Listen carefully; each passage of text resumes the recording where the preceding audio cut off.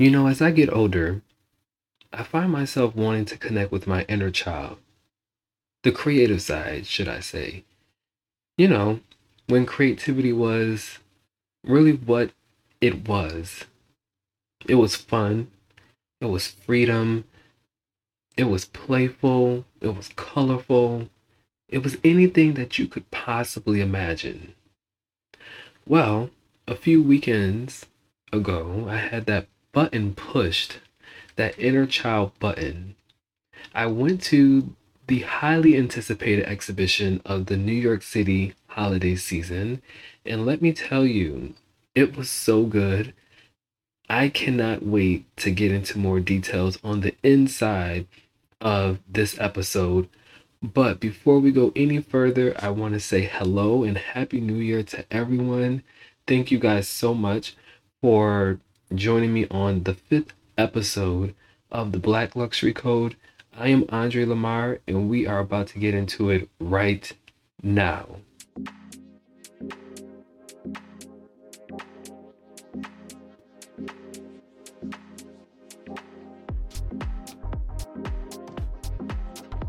What's poppin', y'all? Welcome back to the BLC, the Chronicles of Luxury with a Twist. And as promised, I will let you in on a little secret of this experience. I went to the Louis Vuitton 200 trunk exhibition in celebration of the bicentennial birthday of Louis Vuitton himself. What was great about this exhibition is that the brand, they teamed up with 200 contemporary artists to convey their own version of the iconic trunk, and the outcome was far beyond anything you could possibly imagine. Now, now that I think about it, actually, every event that I've ever been to regarding LV has always been top notch. Like, top notch, whether it was in boutique, whether it was an exhibition, whether it was I don't know, in the street, I don't know, anything. Not necessarily in the street, but you guys know what I mean. If it was in a museum, the boutique, whether it was something they was partnering with for client engagement, such as this particular experience, it has always been worthwhile. And let me tell you that this client experience was something that I believe everyone could enjoy, from adults to children and vice versa. And what's so great about Louis Vuitton is that they just get it. And I feel that I'm always speaking about this idea of getting it right, especially when it comes to engaging with new luxury clients or consumers. They have done such a great job at translating their DNA, let's say from a traditional practice with their mature clients, to more, I would say, of an interactive and untraditional, unconventional conversation for these new clients. And let me tell you, it was just so much fun to go through and see all the different trunks. It was very energetic, it was interactive, it was luxe, it was everything that you could possibly think of regarding Louis Vuitton, plus more. And honestly, it just makes me reassured as to why they are who they are. And I believe the exhibition is still going on. If you're here in the New York City area, I would highly recommend checking it out. You will not be disappointed. By far, you will not be disappointed at all. But on a different note, something that I wanted to highlight. Oh, actually, did anyone go to Art Basel this year? Unfortunately, I didn't get it, or actually, no. What did I just say? Did I say this year? last year? Did anyone go to Art Basel last year in 2022?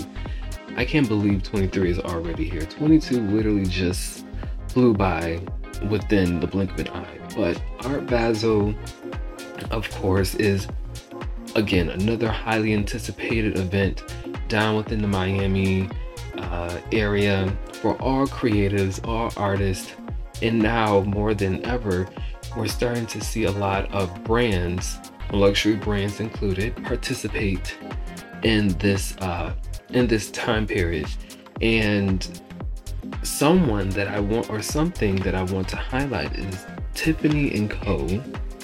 My dear Tiffany, they made such a huge statement this past year. They put on such a star-studded soiree to debut their first ever Miami holiday pop-up, and they brought along their Tiffany Cafe, for those who are familiar with it, to the heart of the Miami Design District.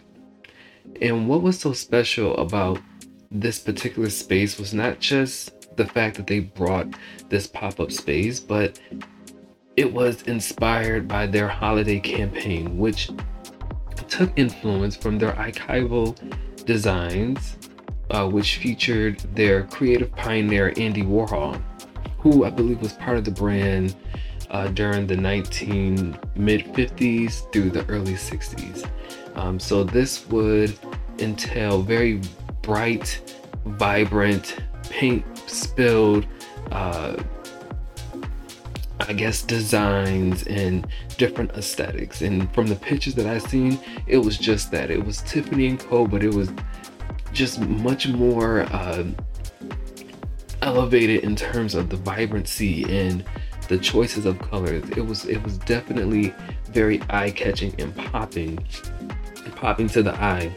And of course, this brought out some of the star-studded celebrities, Pharrell Williams and Lori Harvey, just to name a couple, who came to this wonderful event from the pictures that I've seen. And interesting enough,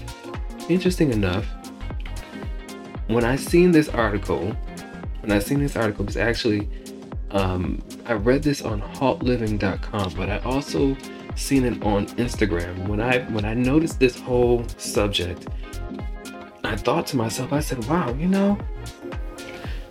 this area looks very familiar. Now, I've been to the Miami district more than a few times, but I was recently down there the weekend before Thanksgiving for a business trip, and my boss at the time, she recommended this really cute cafe that was close to our boutique. So, of course, I went, had breakfast. I had some French toast with some fresh strawberries and powdered sugar, bacon, the whole shebang. I'm such a foodie. And don't you know, this exact same cafe that I went to is the same cafe that Tiffany & Co. took over. And honestly, I could do nothing but laugh when I read it and when I seen the picture, because I'm like, as a direct competitor, here I am in this same cafe, maybe a week to 3 weeks max before this transition of one of our competitors. So I don't know, you guys may not find it funny, but anyway, it's more of an insider. But Tiffany & Co., they took over the OTL Cafe and its rooftop and completely turned it into this Tiffany paradise. I believe it was commissioned by artists Kay and Sunny. I'm sorry if I said the names wrong, but of course, as I mentioned before, they turned this particular area into such a beautiful and colorful palette of fluid and dynamic lines that, just visualize large scales of artwork that was just so fitting for Art Basel.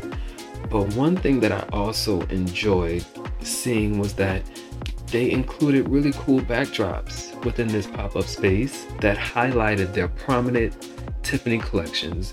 So if you're familiar with Tiffany, you'll know exactly what I'm referring to, such as the Tiffany Tea, the hardware collection, Miss Elsa Peretti herself, Schlumberger, and then of course the Tiffany lock, which I feel is like the talk of last year, and it's probably still the talk right now.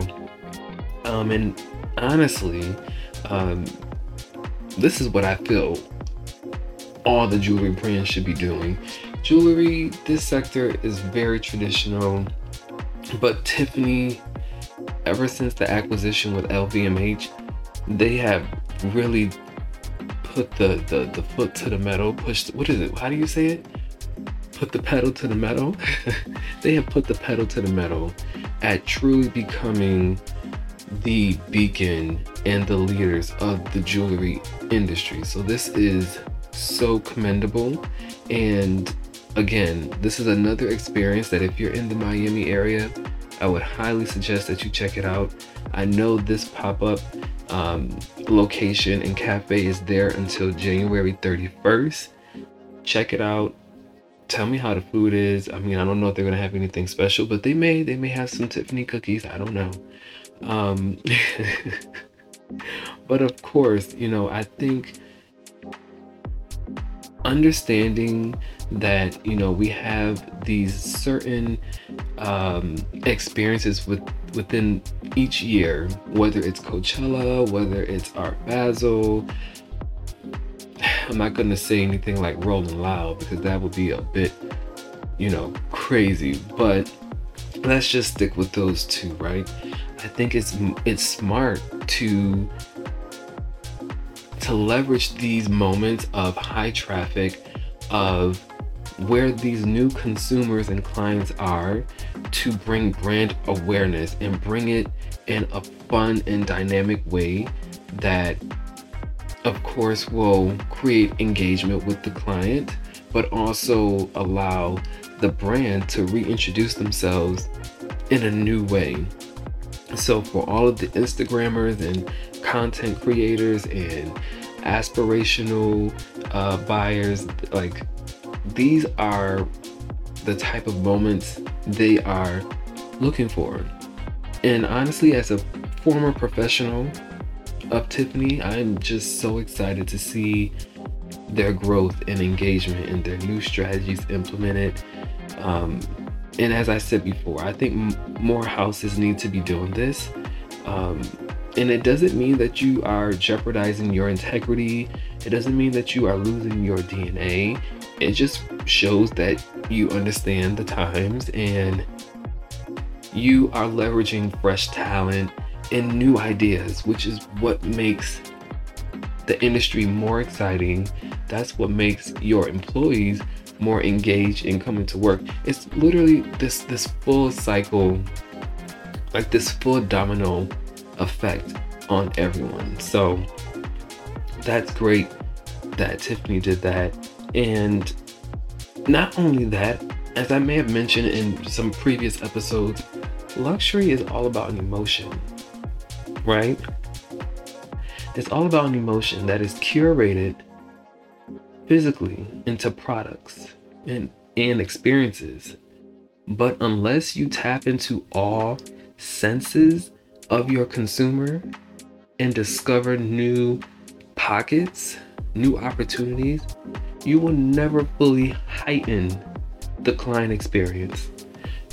You will never, let me just say that again. You will never fully heighten the client experience if you are not willing to take risks and to discover new ways to engage with the client.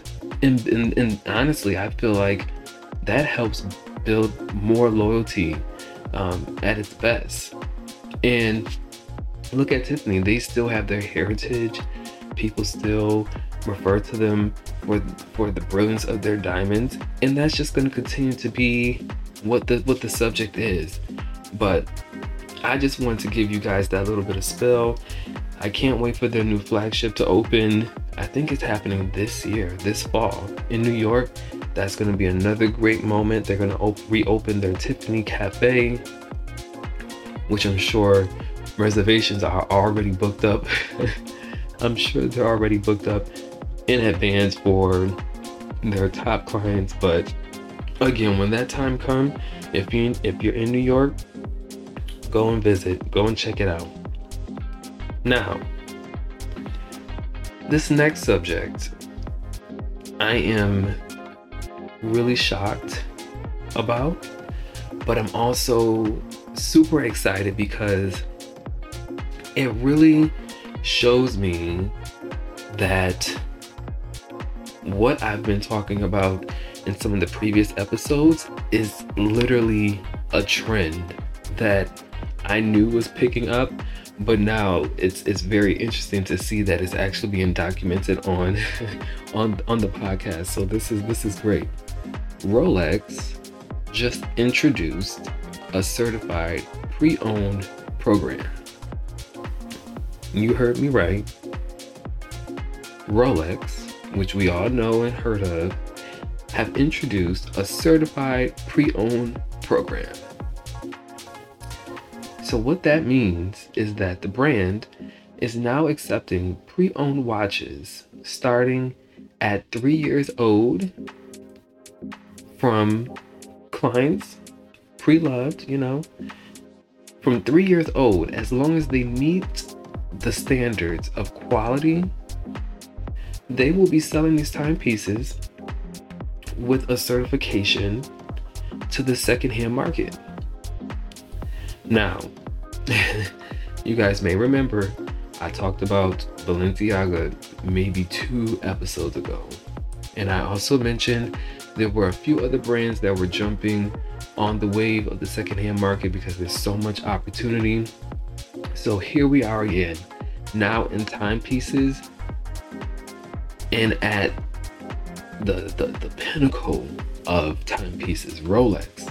We're talking about a real investment. We're not just talking about a regular timepiece or watch that, that will lose its value. We're talking about a solid investment brand that has now opened their mind to something that they probably was closed off to before.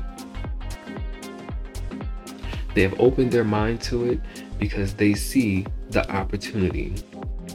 But going back to the program, so again, 3 years old, once it meets the standards, it will now be certified. But the great thing also that I love about this program that I was reading from hypebeast.com is that once it is authenticated after being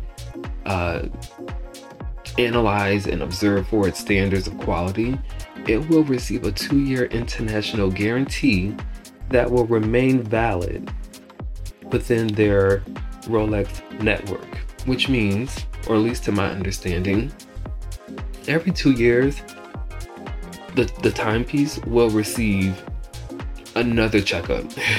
It will receive another evaluation to make sure that it is up to par, that it is still within the conditions that still meets the standards of Rolex. And interesting enough, this program started out, or it rolled out in Europe already at the beginning of the holiday season. And I believe coming this spring, it will continue to roll out, throughout the world. So I guess they must have done, what would you say? How would you call it? They've done, what do you call it? Like a trial within the European market to see how, clients or consumers would react to it. And clearly it's doing its job. So expect to see this this spring, perhaps in your local Rolex boutique, or maybe I don't know if this is going to go to some of their third-party partners, but I know that this will allow for consumers or clients within the secondhand market to maybe have their opportunity at a different price point, but with the same value and standards of a Rolex. And honestly, I just feel that this is a moment where brands, or just more specifically luxury brands, they're venturing out. They're starting to realize that, the traditional practices are not, I'm not going to say they're not working, but there's so much more opportunity to take advantage of. And, there are consumers, there are clients who would love to make a Rolex investment. And for whatever reason, they think perhaps going to the secondhand market will provide them a better value. But now, on the flip side for Rolex, this again, as I mentioned in the previous episode, this gives Rolex the opportunity to, one, continue to control the integrity of their brand, and secondly, it allows them to continue the life cycle of the product with the client, as well as the engagement with the client, right? Because within luxury, that's really what the industry serves for, is for there to be a partner with the client at every step of the moment, from introduction all the way to the end. And when I say the end, I mean to the end of the life cycle of the product, whether you are consigning the piece back, or whether I don't know, let me see, whether you're consigning the piece back to the brand, such as with Balenciaga and now with Rolex, or maybe you need your piece to be repaired, so you bring it back to the boutique and they send it out for repair. It's just a continuous conversation. It's a relationship. It's literally a relationship that you are building with your client, as well as for the client to build with their product, with their investment. So great job to Rolex. I am so excited for them on this project, and I cannot wait to see what 2023 has for the remaining year, and what other brands will be jumping on this bandwagon. As I already told you guys, after Balenciaga, I knew it was just only a matter of time before we started seeing more brands. I've seen Coach. I've been seeing some of their, how would you say, some of their leads for their program. Honestly, I'm really hoping to see Burberry do this program, because I'm such a sucker for the Christopher Bailey era. So I would love to see some of those vintage pieces from like the early 2010s, just throughout that whole decade. I would love to see some of those pieces resurface, because I was in high school and middle school at the time, so I couldn't afford those things. But by all means, those were some fabulous and just really, really dope pieces that they came out, especially in leather goods. But at this point, brands, you guys have the green light. Pop-up shops, collaborations, consignment business models, gastronomy, homes. You have to figure out, I think it's important for brands to figure out how they can go beyond the client's wallet and see what else is a part of the client's lifestyle and tap in. Simple as that. So, enough on that subject. Something that I've always really admired, I don't want to say admired, but something I've always thought was a very interesting topic was counterfeits. And I know this can be a very touchy subject depending on who you talk to, but honestly, when I was in grad school, I actually thought about writing my thesis on this subject. And when I was in Paris, I was very thrilled to see that they had their own version of Canal Street, of I guess the black market, if you will. They had everything, you guys, like everything. It was massive. And I remember when I first stumbled upon it, I was in such shock that I literally walked down one pathway and I said, oh my gosh, no. I have to go back and grab my friends. I have to go back and grab my friends so we can come back and explore this together. But today we are talking about how counterfeits are literally staring young aspirational shoppers from the boutiques to taking more of an interest in purchasing fake merchandise. Listen, this is not a subject that's new. This has been around for years, but the first and most important reason is due to the continuous price change over the past year. I know firsthand that the price change within luxury goods is real. I feel that if I can recall, I may have experienced maybe 3 price changes in the past 3 years. Or excuse me, I may have experienced 3 price changes in the last year at my job. So I know the effects that they're referring to is real. And now we are back at a point where the wedge is being drawn from the aspirational client to the actual in-house client or entry-level client. So wait, I don't know if that made sense to you. What I'm saying is, there was a time where you had the actual entry-level client who had the actual spend, right, for entering into the luxury boutique. I would say maybe in the last couple of years, this aspirational client has popped up. And this would entail more entry-level products. So, your bandos, your keychains, your perfumes, your lower price footwear.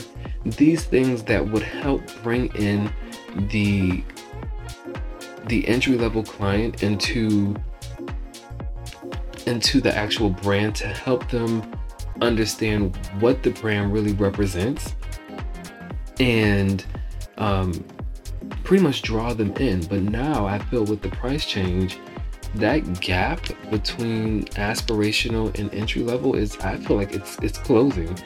The aspirational client is like, the price is too high. Now we're going to the counterfeit. And now more than ever, it is so accessible.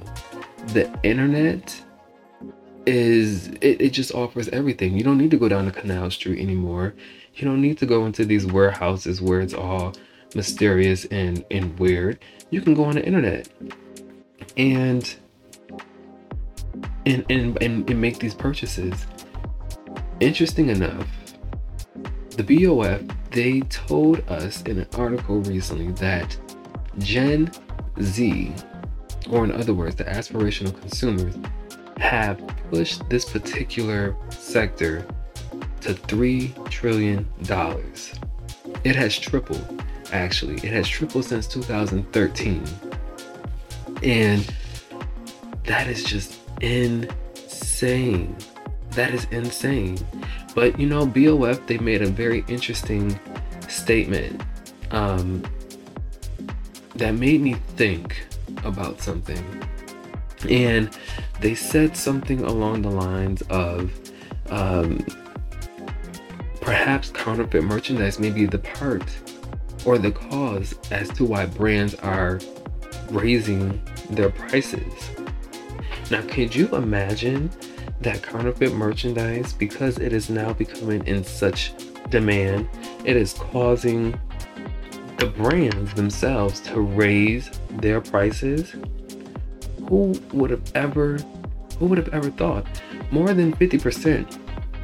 of ages 15 to 24 have purchased at least one counterfeit product offline in the last 12 months. And this is according to the European Union Intellectual Property Office. Luxury is more ubiquitous than ever and to the forefront of the commercial marketing space. And so, I would say with a mix of traditional marketing, advertising, social media, it's inevitable that this merchandise will be at our fingertips, right? And for me, although I understand, I completely get it, the price point is not for everyone.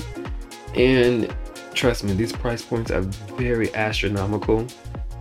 I personally value intellectual creativity. So I feel that this, of course, robs the designer, the artist. But it's just very interesting to see how the synergy or the ecosystem of luxury, it's interesting to see how they somewhat partner with the black market to drive business and to influence how they, make decisions such as price changes, and it helps navigate the brand DNA and integrity as well. So I can understand how this can kind of be a back and forth conversation, a back and forth way of doing business. But needless to say, I thought that was pretty interesting to think that the black market could possibly influence price changes within the boutiques today. Listen, tell me what you guys think. I want you guys to reflect on this. Like, would you rather pay the price point within a boutique, or would you rather pay the price point of a counterfeit product? Because those prices are rising as well. And I don't really understand what would be the true value of investing in merchandise as the price is increasing if it's not real. But reflect on that and have a conversation with your loved ones at the table. See what they think. But in other news, I hope you guys enjoyed those few topics. I really just wanted to get those out to you guys because it was just really sitting on my mind. I'm like, I have to get this out because it's just so interesting, and I don't want to sit here and prolong the time with you guys because I know long episodes are not the most favorable. But long story short, I hope you guys have had a wonderful holiday season. I'm wishing you all the best in this new year. Let's take this new year as an opportunity to introduce new ideas with confidence and self-assurance, right? And my goal is to continue bringing you more content, more topics for us to discuss, and I'm going to do it more frequently as well. So definitely keep it locked. I know it's been a while, but I got y'all. I'm coming back very shortly for episode 6. I have not forgot about you guys. And if you're interested in following me personally on social media, my handle is Saint Trends, which is STTRENDZ. My name is Andre Lamar, as I've been telling you guys in every episode. So yeah, please give me a follow. Message me, let me know that you listen to the podcast. I would love to hear some of your feedback. But until the next time, this is AL at the VLC, and I will catch you guys on the next episode. One love, y'all.